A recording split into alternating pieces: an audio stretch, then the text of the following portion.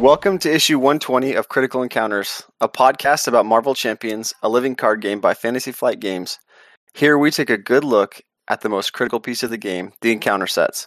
We'll discuss those poorly understood characters, unfairly labeled villains, and their various plans to shape humanity and benefit the planet, as well as those so-called heroes intent on thwarting them.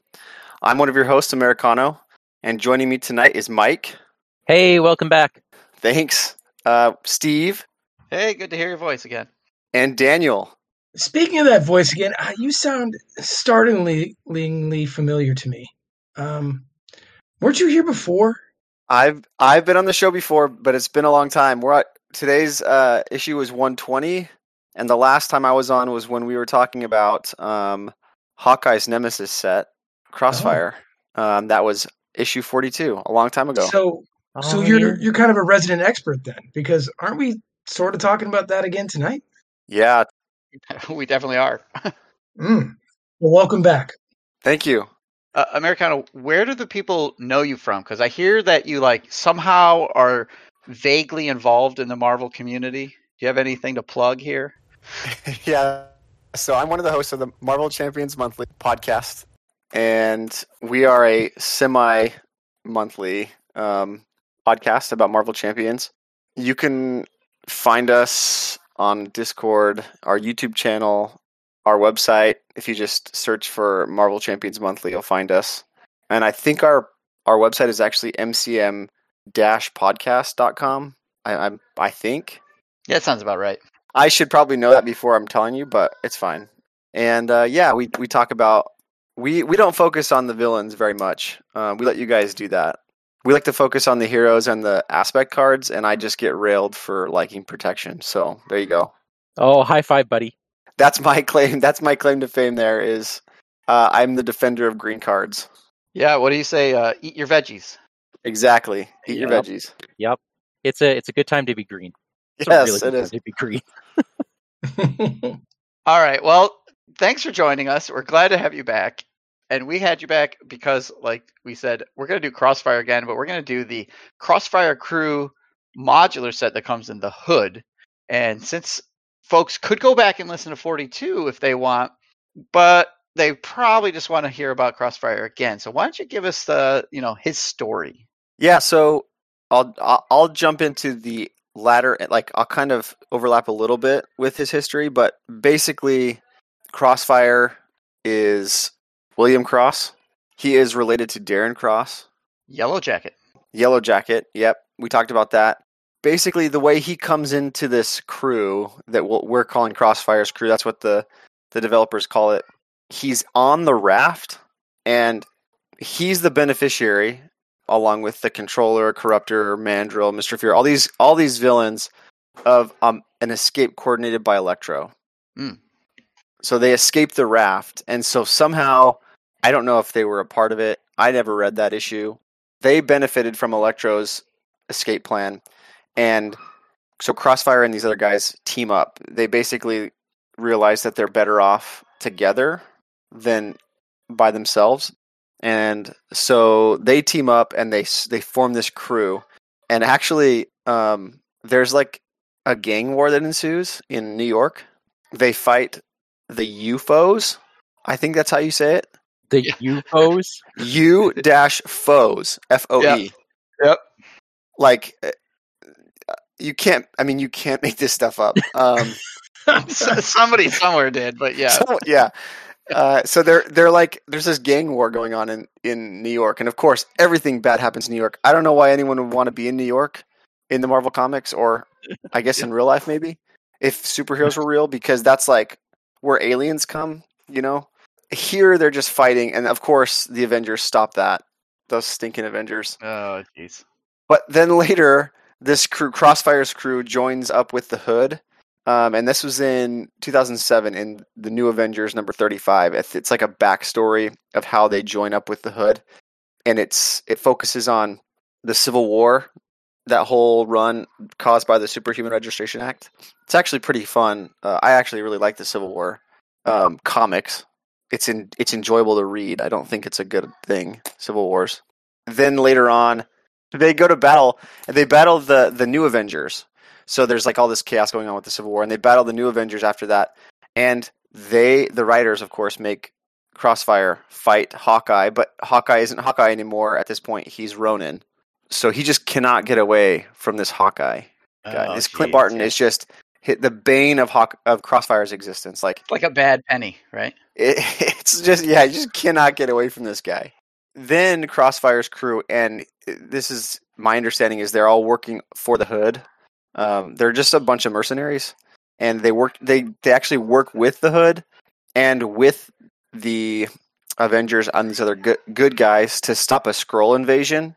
And that was, you can read that in the Secret Invasion numbers like 6 through 8, and the New Avengers number 46. So they actually were good guys, I guess you can say. They saved the planet from an alien invasion. Yeah. Yes, they did. Yeah. So they stopped their scheming just because if the aliens took over, they wouldn't be able to continue with their ways. So they realized that that'd be a good thing for them to do. Were they rewarded? Well, I don't know. I mean, Probably they were not. rewarded because the planet wasn't taken over. I bet it didn't even make the papers. Yeah, Right. Yeah. Nobody knows that Crossfire did this, but then Crossfire was working with the Hood again, and they used the zombie virus. They were using the zombie virus. They unleashed it, or were using it to gain influence and power. But Crossfire was like, "Dude, I don't like what you're doing because the Hood wanted to conquer the world, and Crossfire is not about that life. Crossfire is like." He's happy with the bubble he has. I know he didn't want the whole premise of him working for the Hood was I'll work with you for you, but I don't want to try and conquer the world. And the Hood, his eyes got too big for him, and he wanted to conquer the world. And so Crossfire's like, yeah, not going to happen. And the Hood didn't care, obviously, but Crossfire's crew, they rebelled against the Hood, and they tried to make a deal with Norman Osborn. So they went from daddy to mommy. I don't know why they can't just be their own people, but they have to have someone fund them, I guess. And so that's where they left off, I guess. I don't know if there's any storylines after that, but and so thematically that's why it makes sense that Crossfire's crew is in the Hood pack, because there's a lot going on there with that relationship. It looks like there's a few villainous groups that are in this pack that are also from that same era of comics. It's interesting to see that they pulled from that same period. Yeah, the aughts, the 06, 07, 08. Yeah. So do we want to look at the Crossfire card? Yeah, I think we need to take a look at this version of Crossfire because we have one version of the card, but we need to see this one. So go ahead. Tell us all about the cards. Okay, so this is Crossfire is a 2-scheme 2-attack minion, and he's his 4 hit points. He has Crossfire's crew and Masters of Evil as traits, and he's got the quick strike. He's got quick strike on him, and he also has a forced interrupt. When Crossfire attacks, he attacks the friendly character with the fewest remaining hit points. That attack gains overkill and ranged, and he's got 3 boost icons. This guy got an upgrade. Yeah, he got an upgrade from the did. previous one for sure. I love this forced interrupt. It's so mean. Taking on the little guys, kick them while they're down, and it gives you overkill and range, so he doesn't, he's sniping off the wounded ones. That's great. So rules question. Yeah, let's talk about rules. The only way to protect against this, you can declare a defender, right? I think that you're probably most likely he's going to be sniping allies if you have allies out. Yeah, because they have probably generally will have fewer hit points than the heroes, right? correct. Yeah. And I don't think you can block for an ally. Oh, Can you declare an attack for an ally? Because normally when the villain or a minion attack, they attack the player. But this specifically says he attacks the friendly character with the fewest remaining hit points. And that could be anyone on the table, right? Hero or ally, yeah. Right, but I mean, if all 4 of us are playing and this guy's engaged with me, he might actually shoot one of your guys. Yeah, it doesn't say in your play area or anything. It sounds to me can you even defend this? Yeah, you do have, I don't know, you do have precedence for this with the Hulk Nemesis card, Clash of the Titans. Yes. that card, the enemy with the highest attack attacks the hero or ally with the highest attack, and the first player decides ties, right? So, and I believe they ruled that you could still defend for the target. Like, the enemy declares an attack against somebody, and then people can defend it. So I think you'd be able to defend for that character. That's in line with how they've done it in their other LCGs. Right. Okay. Well, then what's really the point of this then? If you can just sort of defend with whoever you want. It changes the target. So normally he's gonna attack you if he's in front of you, but if somebody else has allies out, he's gonna probably hit an ally. Yeah, but you can still defend it with your guy anyway. The difference is where the undefended damage goes. Yeah, if nobody can block, then that's who it's going after. Yeah, the undefended. You're right, Mike. Okay. I mean, that's really it, right? Mm-hmm. I'm glad that's the rule, only because there's so many cards out there that say the villain attacks you. It doesn't say the player. It says you. Yeah, okay. I mean, yeah, I get it. It's a little unfortunate that someone can do that jump in front of his bullet, but I get it. Yeah, I mean, you're probably not going to let him attack because he's got 4 health. I mean, he's going to attack with quick strike if he comes out when you're in hero form. So that's kind of a weird interaction too. If you're in alter ego, he'll still attack, right? Well, no, not if you're an alter ego. Quick strike will only attack you if you're in hero form, but then he kind of like doesn't attack you anyway if you're in hero form because he goes somewhere else. So it's like you're in alter ego protecting like the weak links in your group, you know. Well, okay, so if he's engaged with me and I'm an alter ego, he's going to scheme. He's going to scheme. But if it's a multiplayer game and I just flipped to alter ego because I only have 2 hit points left and Daniel has 10 and there are no allies on the table and he's engaged with Daniel, he's going to then attack me even though I'm in alter ego. Right. That's right. Yeah. So then somebody has to step in the way. And you know, I think I'm okay with that because it kind of makes sense to me.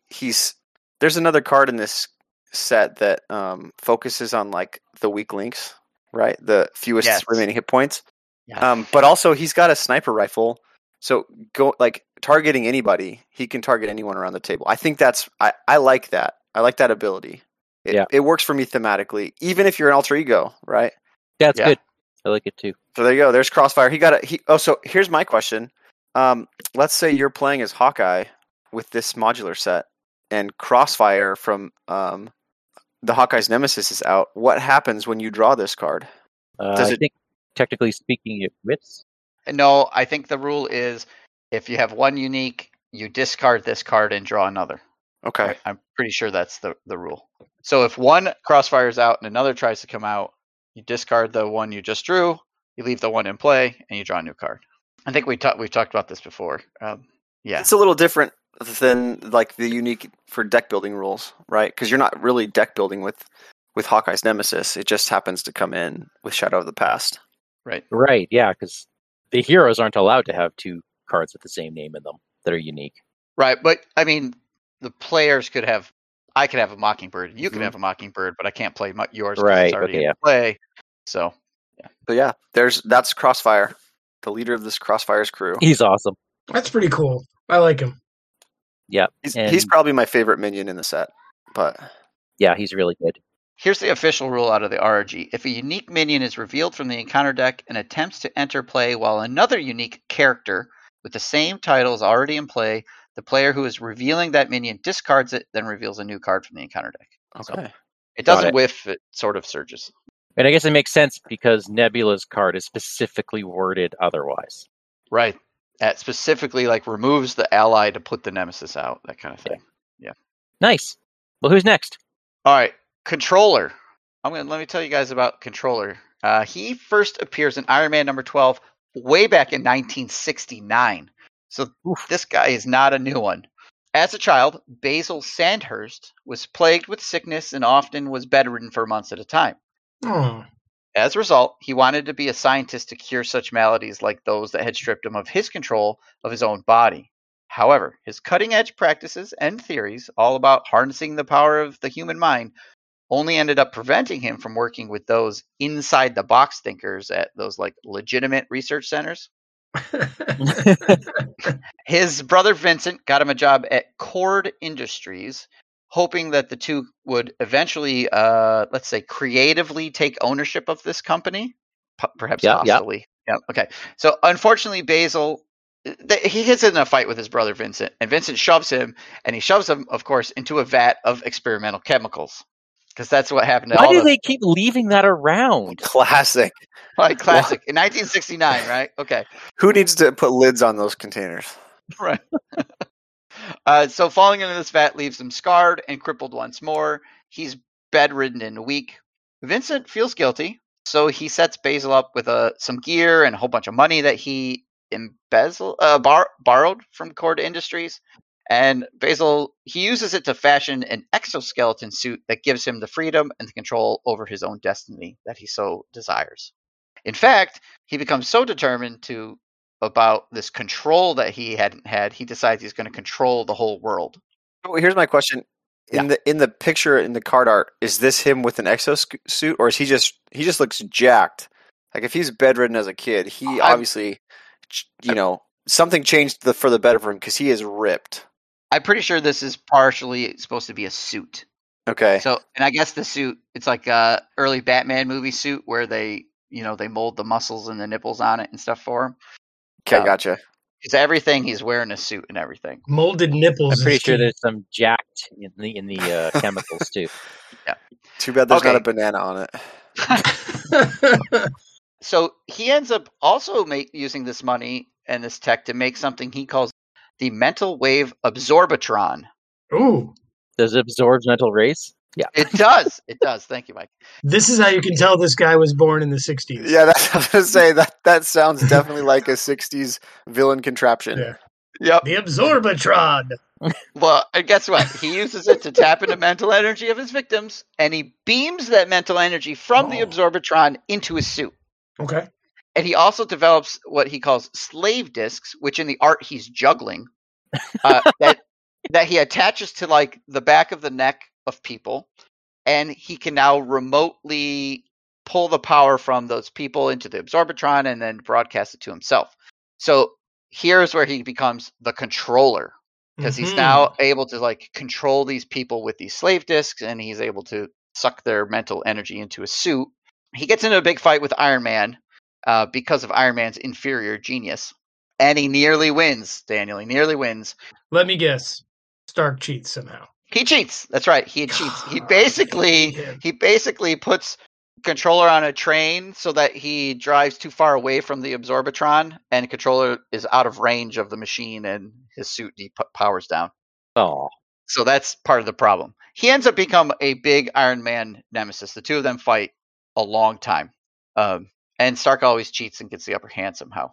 But Controller decides he's going to team up with Thanos at one point, who upgrades all of Controller's tech, so he no longer needs the Absorbatron and just the slave discs.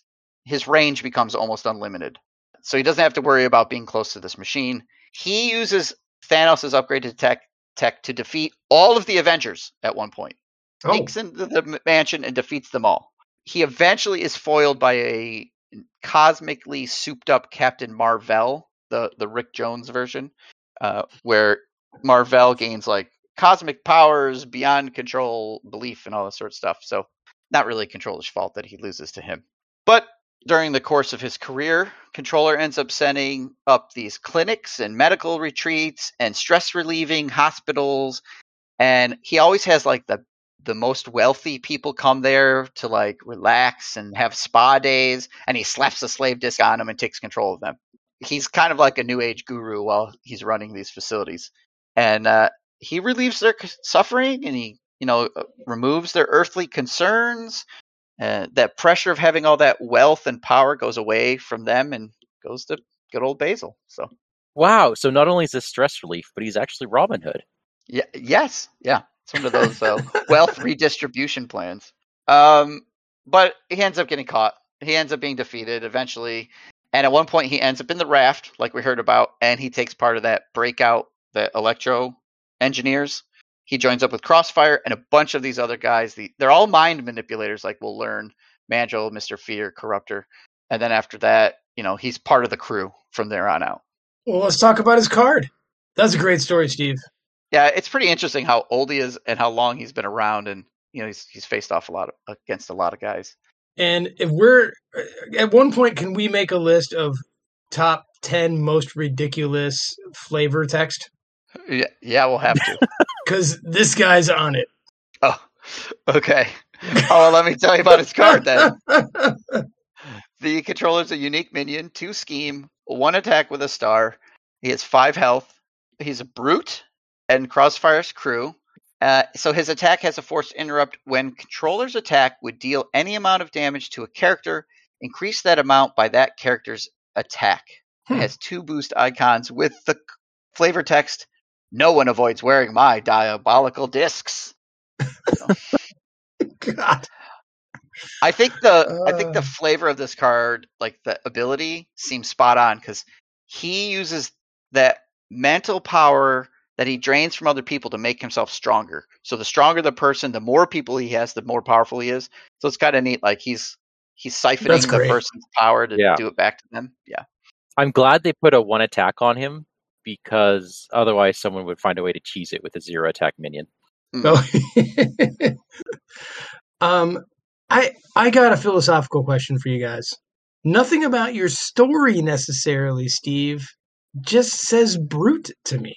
Okay, so I think they give him the brute trait here because what I didn't talk about, and we'll talk about it when we get to the side scheme, is the more people that are enslaved by his Absorbitron or his discs, the stronger and the bigger and the stronger and the more powerful eventually, if we look at we can do it now. If we look at the art on the side scheme, Out for Blood, you can see this gigantic monster with a guy in his hand and this I think it's Luke Cage actually, or somebody down there attacking him. This giant thing is the controller.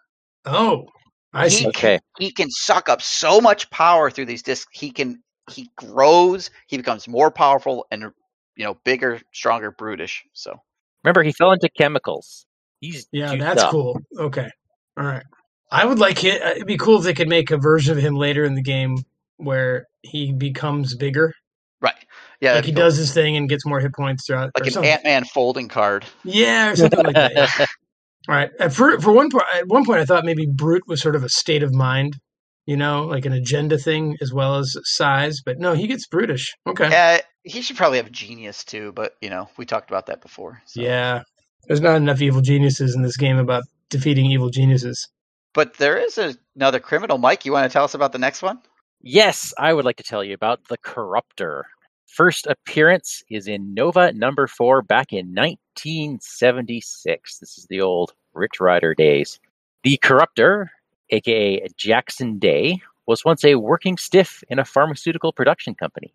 One fateful day, Jackson was caught in a fire in the factory, where he was exposed to a variety of psychogenic chemicals, granting him the powers of dizziness, fatigue, nausea, itchiness, blurred vision, constipation. Oh, and his sweat glands release a chemical that overrides the inhibition center in people's brains. Oh, in other words, that's bad, right? If he touches you, you fall under his control. Oh, now this is different from Purple Man. That's Kilgrave for the fans of the Netflix series. When Purple Man controls people, they stop being able to discern his instructions versus their own willpower. So in the end, his victims lose track of where his will ends and theirs begins. And so they'll do things and they know they want to do it and they don't know if it's them or not. This is different. When the Corruptor controls you, you're fully aware of it. Your body responds and you just can't stop it. And that's just a little more evil. A little more evil. His first victim is Thor, the god Thor, who rescues Jackson from the fire. At his touch, Thor goes on a rampage. Now, this is a little 70s ridiculous. Do you remember way back when I did Absorbing Man? Loki was, casting a spell through his multi-dimensional sphere thingy. Oh, yeah. And Absorbing Man is literally like eating his dinner in prison, and he gets zapped by this ray, and he immediately knows he's Absorbing Man. He immediately understands his powers. And this is exactly the same thing. Where immediately Jackson gets up and he's, I am the corruptor. I am, the seed of all evil, and I will spread it everywhere. The dude, he just got off the floor. He just got off the floor, and he's already proclaimed who he is and what he's doing and what he can do, and what all his powers are. And yep, sure enough, he corrupts Thor, and Thor has a run-in with Nova, and it's, a lot of heroes punching each other and a lot of villains eating popcorn. It was fantastic. The corruptor is really villainous because he did this to the person that saved him from the fire. Yeah, well, okay, in Thor's view, he saved him. In the corruptor's view, I don't need saving. So, Okay. Tomato. You offended me by trying to help me, so I'm going to make you take out Nova. That's pretty villainous. Yeah, and then there's like a 5-minute period where he gets out of his clothes and changes costume. He realizes that the rags don't work, and he comes up with a supervillain costume astonishingly quickly. But there's just like a store down the street sometimes for some of these guys. Like that. Yeah. Apparently, it was a discount store looking at his early costume. Well, my favorite scheme of his is he returns to his hometown of Smyrna, Delaware, and he tries to take it over by planting flowers grown from water contaminated with his own sweat. Thus, the town will fall under his influence and vote for him. Isn't that awesome?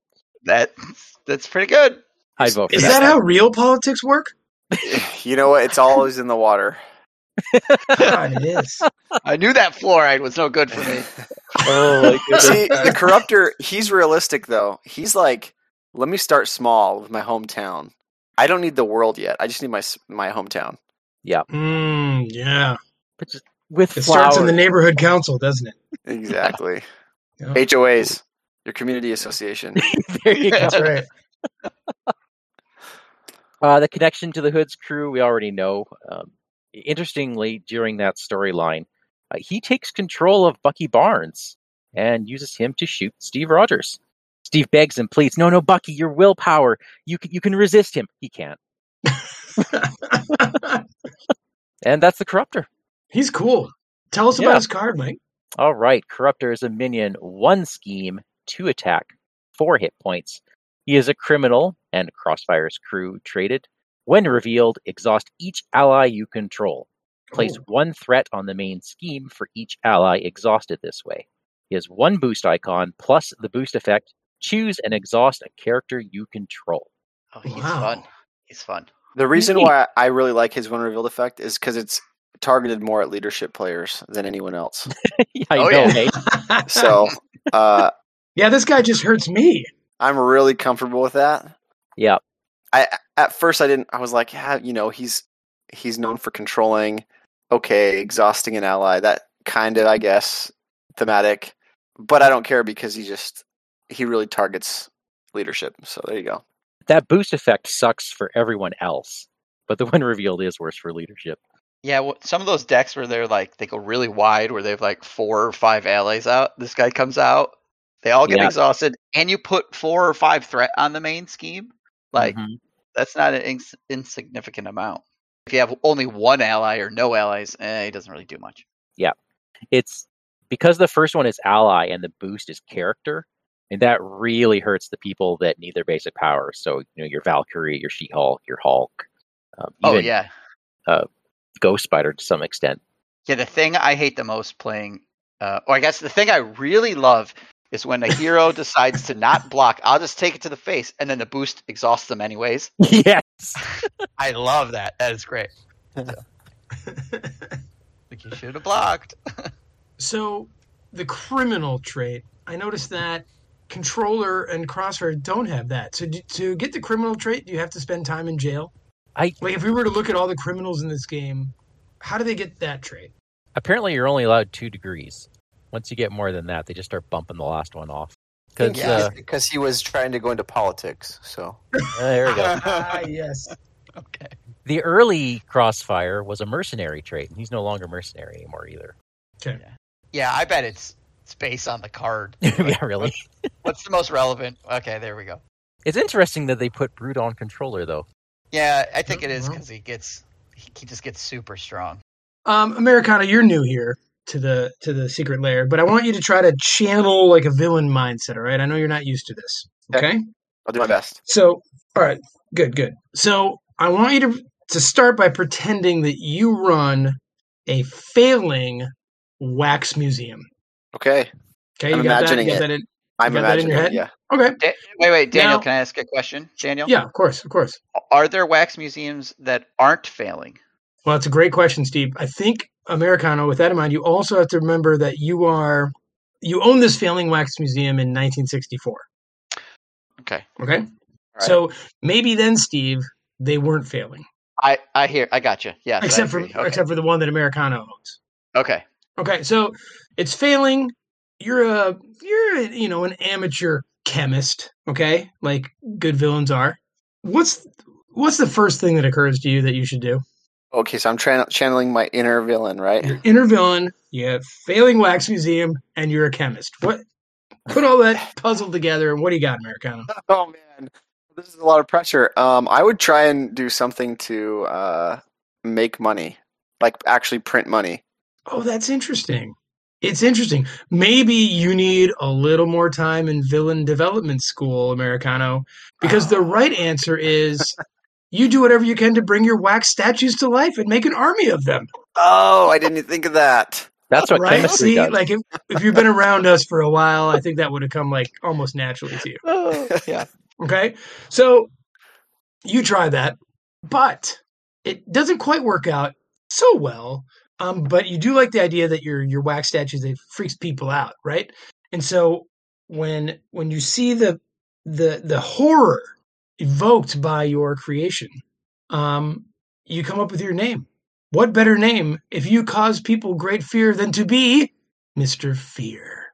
So That's great. for 1 year, Americana, you are one of the greatest villains of all time with your almost sort of wax statues to life army.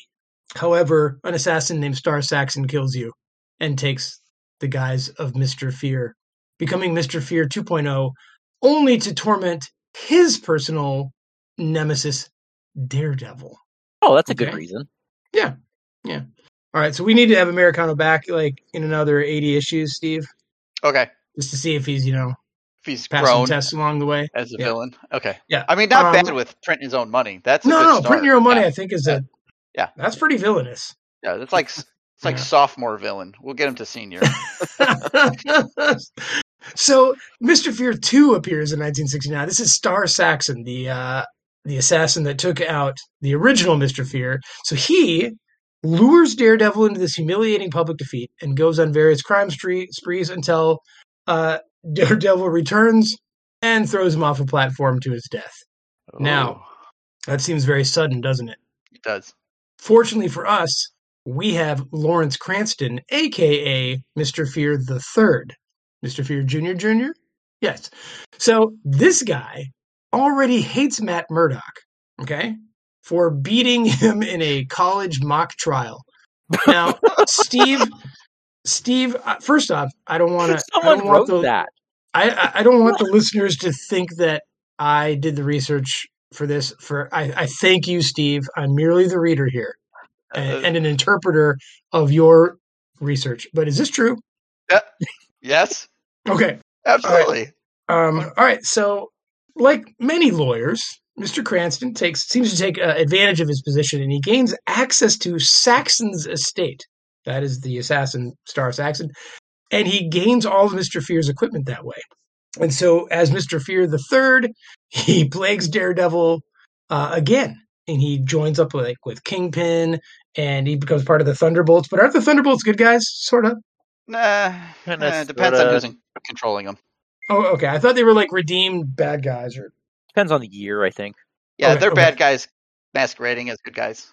Okay. Well, at one point, this is an interesting part of your research, Steve. That seems a little vague to me.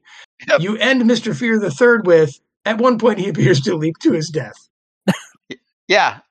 So Mr. Fear has this tendency to fall off great heights. He does. Is this true? Okay.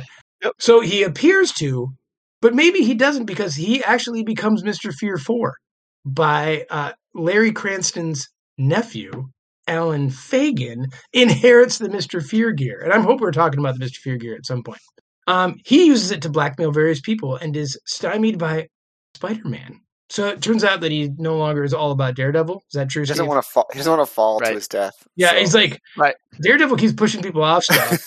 Let's fight Spider-Man. Spider-Man will save me if I fall. Yeah. I think what happened to Mr. Fear 3 is he's tired of the life, so he pretends to kill himself. And I think that's what happens. So, and he goes on to be like, I don't know, a politician or a lawyer or something. Yeah. I see. Okay. Understood. So I'm a little confused by Mr. Fear the Fourth. He's fighting Spider-Man. He's Simon Bite, but he's brutally attacked and the skin on his face is carved off. Do you mean Mr. Fear 4's face is carved off? Yeah. Okay. So Mr. Fear 4 is I need more here, Steve. Mr. Fear is sent to the joint by Spider-Man. Oh, this is why he's criminal traded. Yes. Okay. All right. And while Mr. Fear is in jail, he's brutally attacked. Okay. His face is Continue. Carved. Okay. All right. So the men are acting on the orders of Ariel Tremor, his daughter, who uses the chemicals of skin to make her own fear agent and becomes the villainous Shock Mistress of Fear? What is happening, Steve? Yeah, it's a pretty brutal piece of when you read it. Like, these guys jump him in jail, carve all the skin off of his face. And his daughter ordered this hit. Right. In order to apparently all his chemistry is like the suit and the gear and the equipment he has. All the chemicals have seeped into his skin, and they can use the chemicals in his skin to make their own fear equipment. Okay. I don't know why it has to be his face, but it is. So. Wow, that's haunting. Yeah, it's pretty brutal in the 80s, I guess. It's pretty nasty it just seems kind of weird that she took up the title Mistress of Fear, and her dad is Mr. Fear. Yeah, that seems weird to me. She could have done better. I don't think she understood the relationship of those titles. Right. Okay, so wow. All right. Oh, fortunately, Mr. Fear the Fourth recovers with the help from Latveria, which is a name that I guess Mike knows. Well, that's Dr. Doom's area. Of course, he can fix anybody. That's right, nerd. All right. Genius.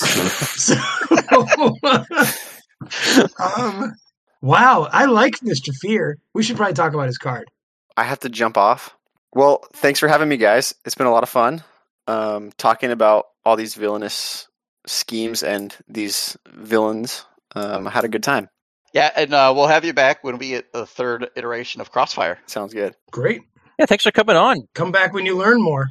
I will. I am studying up. All right, guys. I appreciate it. I do have to go. Thank you, man. Thanks for joining. Headed out the door. No, I was going to say, why don't you tell us about Mr. Fear? I will tell you about Mr. Fear. He is a unique minion, 1 scheme, 1 attack, 5 health. Criminal and Crossfire's crew traded.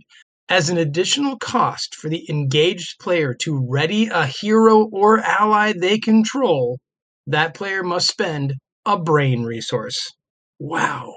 He's got a boost icon and a special boost that is discard cards from the top of your deck until you discard an ally. Wow. Oh, that can deck some people out. Yeah. Mainly me. Yeah, take that protection for bringing no friends. Great ability. Yeah. Too bad it doesn't matter. Now, Steve, I take issue with Mike saying it doesn't matter. I get why he says it doesn't matter, because these minions have a tendency to not stick around very long, right? Right. Yeah, if you kill him off, then you don't have to worry about spending the resources. Right. But what if you have defended and then this guy shows up in, like during the encounter step, right? When he's going to show up. Yep. You're a protection guy like Mike who has no friends. No one's killing him for you, maybe if you're playing solo or whatever. This guy's going to sit in front of you, right? Yeah, and like you're already exhausted. Yeah. That could do it. So I mean, it does stop you from trying to ready up. Like if you plan to, I have this card, I'm going to ready up next turn. Yeah, we'll slow you down. So I think this guy's really bad to the no friend protection decks that Mike runs. Why? Because Mike, the villain has attacked you, you've defended. Yeah. And then in the encounter step, you draw Mr. Fear. Okay.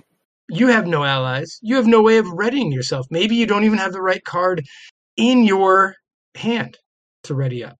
Oh, I see. So I have to. And since you're a friendless defender, you don't even hit anybody. Please, right? please. So what are you gonna do? Like, yeah, you're gonna have to spend it. Maybe in a 4-player game, I agree with you, Mike. When you're like, nice effect, too bad it doesn't matter. You're probably right. In a 4-player game, like, people are gonna recognize the danger this guy represents and deal with him for you. Right. Can you imagine if he had the when revealed exhaust all your characters first or all your allies? That would, yeah. What if you were playing and you ended up with 2 encounter cards because you got decked or something, and or because you're Star-Lord? Yeah, Corruptor's the first one, and Mr. Fear's the next one. Yeah. Yeah. That would be such a great Star-Lord moment. Yeah. I think thematically it's a good hit because his abilities, that chemistry that he tries to do on the Wax Museum, you can see he has like this gun. He shoots these pellets of chemical stuff, and when they hit, they create this crazy fear, and people just cower, and they don't have the willpower to keep going. So it kind of like cool. Thematically, I feel like it at least makes sense. Oh yeah, bang on design. Yeah. So in a 4-player game, let's say, Mike, you're the first player after drawing this, right? The first player token's passed to you. I guess you gotta ask all your buddies to come and beat this guy up for you. Probably, yeah. Right? Like, and maybe they got their own business to attend to. This guy could be meddlesome. I got a pop quiz for you on Mr. Fear. Ooh. Yeah? Mr. Fear number 1 had a failing Wax Museum. Okay. Which enemy that we have talked about on the show had a wax figurine in Mr. Fear's Wax Museum? No, it's unfair, I know, because I read this to compare. So I'll let Mike guess this one. Holy crap, could be anybody. I can narrow it down for you. Okay, narrow it down a little bit. Since issue 100. Oh my goodness. When was issue 100? Okay, I'll narrow it down some more. An enemy that comes in the hood pack that we have talked about. Sort of. Well, since it wasn't in your show notes, I'm going to actually guess 2. Okay. I'm going to guess Mr. Hyde. That is not correct. Your turn, Mike. Who else have we done from Hood? We've done the Magic Brothers. We have the Brothers Grimm. The Brothers Grimm. That's them. All right, I'm gonna give that to you because sort of, it's the original Mr. Doll. Oh my goodness! Yeah, there's a shot of Mr. Fear's Wax Museum, and right there's Mr. Doll with his funky headdress and everything as a wax statue in the back. So, wow. Yeah. All right.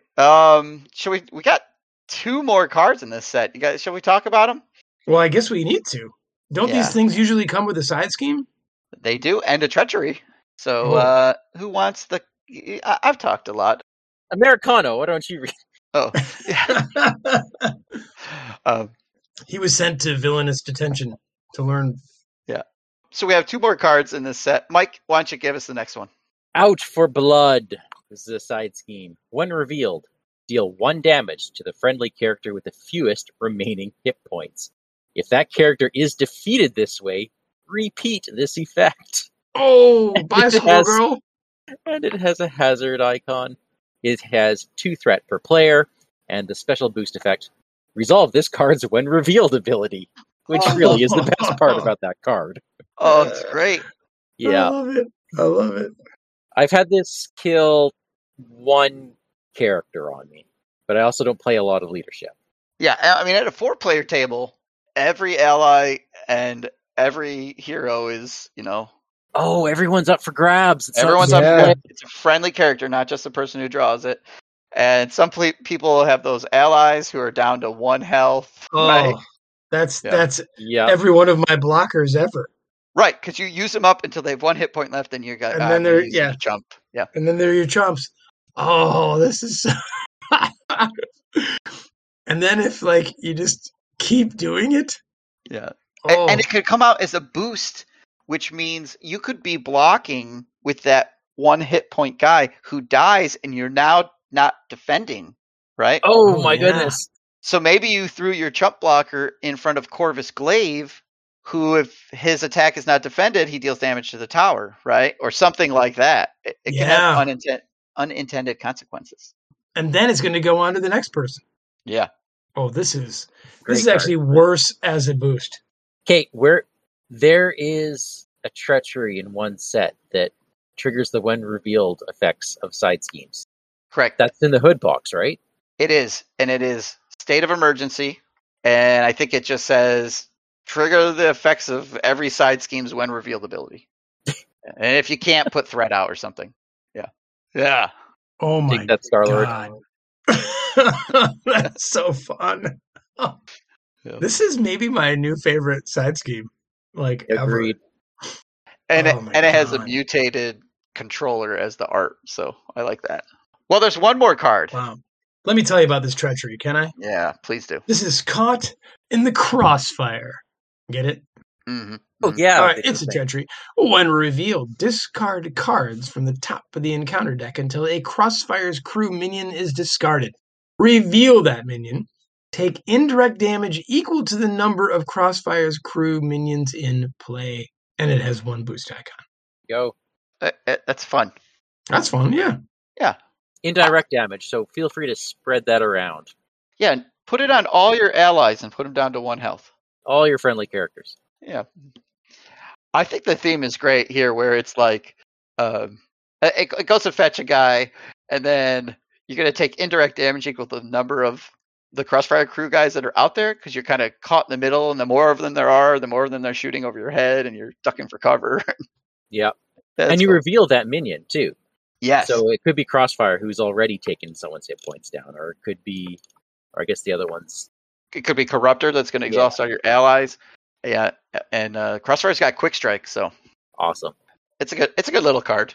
It is interesting in this set that the Crossfire, they keep focusing on his sniping ability, and that, even in the art, and he's going after the little guys. But if you listen to issue 42, Crossfire gets his original start by creating something called the Sonic Mind Warper that lets him create rage in people and cause mental controls of them, which is why he ends up teaming up with Controller, Corruptor, Mr. Fear, and in the comics, actually, Mandrill, who's not in this set, but is in another set. I think this would have been a great opportunity to show the other side of Crossfire instead of the one we got in the Nemesis set. But Right. They gave him +1 scheme instead. yes, and changed his boost around. Oh, yeah, that 3 boost is incredible. Yeah. Daniel, rate it. Well, I love minion heavy sets. This one gets an A for me. It gets an A from me. Love it. I The absolutely love it. theme is fantastic. And even Yes. if you're not playing ally heavy, this still hits you. So I really like how they managed to kind of hit everybody with the same, oddly enough, the same type of theme.